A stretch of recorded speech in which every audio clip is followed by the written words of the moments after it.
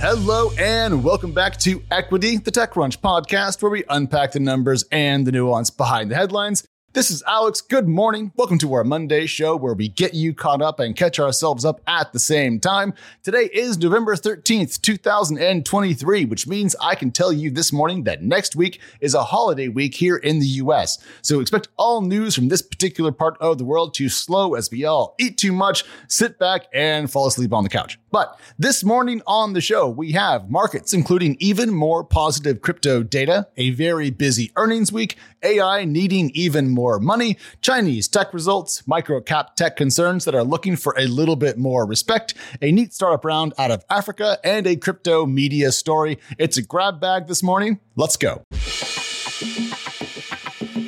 Kicking off with the world of money, what's going on in equities markets? Well, stocks are mixed in Asia this morning. They are up in Europe and slightly down in pre-market trading here in the US.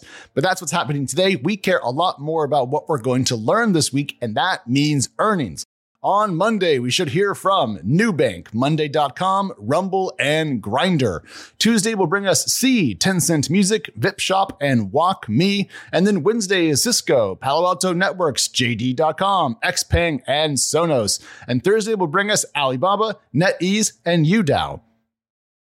The stock market might be a little bit boring these days, but you know what isn't? Crypto, where a recent rally has held. Bitcoin is up 5% more in the last 7 days to just under $37,000, and Ethereum's token is up 8% in the last week to just over $2,000. However, the big winner is Solana, whose token has risen 42% in the last 7 days to just under $58 per.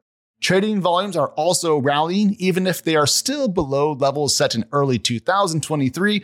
And elsewhere in the good news bucket, NFT trading volume is still up from recent lows. Overall, November feels like a pretty positive month for Web3. Let's see what December will bring. Next up, my favorite part of the show, what I call big news that matters. And today, the biggest news that matters is the fact that AI somehow requires even more money. Now, the Financial Times sat down with OpenAI's Sam Altman to talk more about his partnership with Microsoft and what the company actually needs. On the Microsoft front, Altman said that the relationship is working, quote, really well, and that he expects to raise more money from tech giants over time. Why does he need more cash? Well, the FT says it's to, quote, keep up with the punishing costs of building more sophisticated AI models.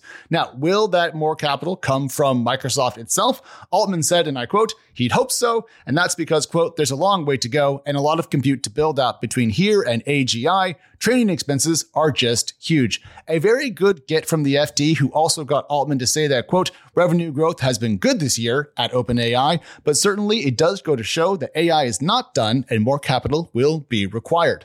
Now, the context here is that we are looking at an open source versus closed source AI conversation. Who is going to actually build the future? Will it be OpenAI and its commercially closed models, or perhaps something more like Meta's Llama 2, which has a much more open source vibe to it? But can you build an LLM that can compete with commercially closed models that are backed by oceans of capital? I don't know, but a lot of people hope that the answer is yes. Now, on the Microsoft front, how much more will the Redmond-based software giant spend? I wonder if there's actually a limit at all. Copilot, which is currently a Microsoft software product that uses OpenAI's technology, are potentially big business for the company. So it has a reason to keep betting big on OpenAI through investment.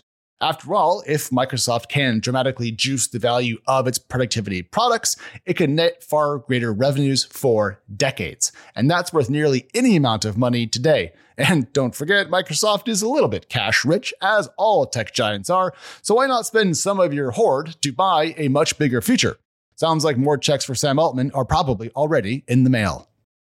Next up, tech results from the Chinese market. As noted during our earnings rundown, there are a number of Chinese tech companies that will drop earnings data this week. And one company that did was Didi, the Chinese ride-hailing giant that hit trouble with its own government after listing in the US a few years ago.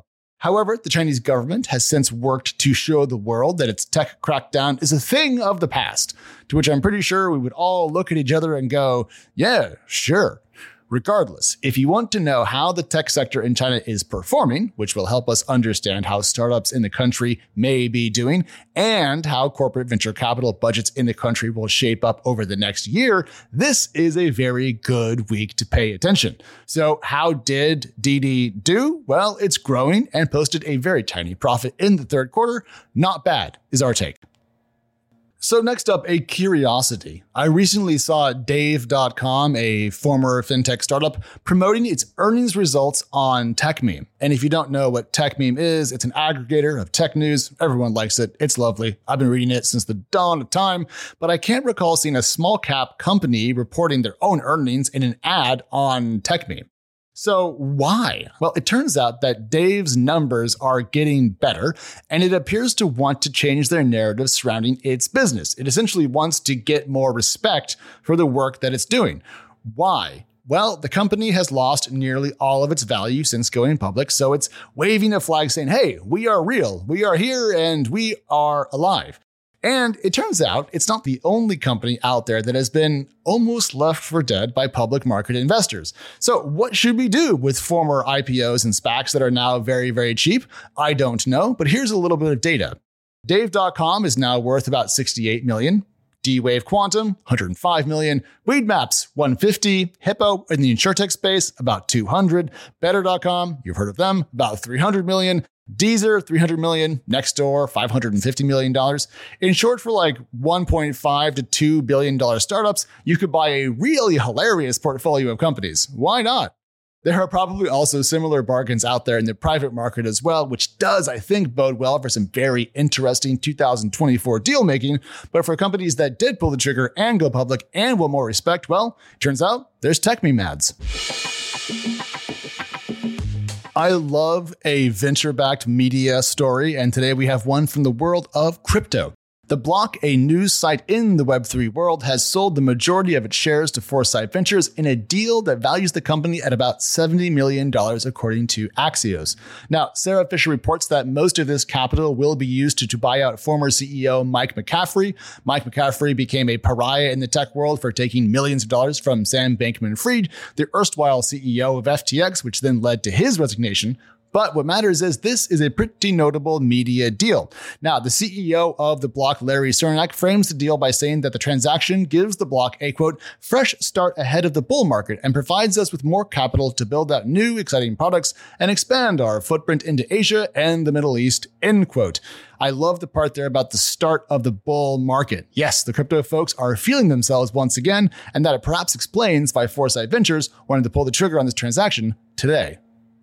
And to close out, as we went to record this morning, TechCrunch dropped news that YC-backed Shekel Mobility, what we call a B2B auto dealers marketplace, has secured a $7 million funding round, broken up between $3.2 million in equity funding and just over $4 million in debt. Now, why would a startup raise that much debt in an early stage round? Well, Shekel Mobility works in Africa to provide both credit and software to car dealers. And the company currently has ARR of slightly over $2 million, according to our own reporting.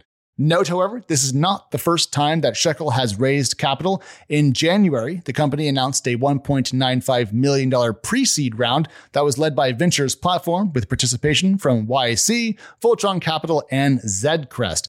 This round, cool by itself, is also pretty important because we have seen falling venture capital volumes for Africa-focused startups, and this deal shows there's still movement in the continent and that investors have not entirely forgotten about the entire African space. And that is our show for this fine and frigid November morning. Don't forget, though, if you do need more equity, we are Equity Pod over on X and Threads. My name is Alex. I am Alex over on X as well. We have two sister shows, Chain Reaction and Found. They are lovely and helmed by my friends. And we will talk to you on Wednesday when we're back with our interview deep dive, and then Friday, of course, for our news roundup. Talk to you soon. Bye.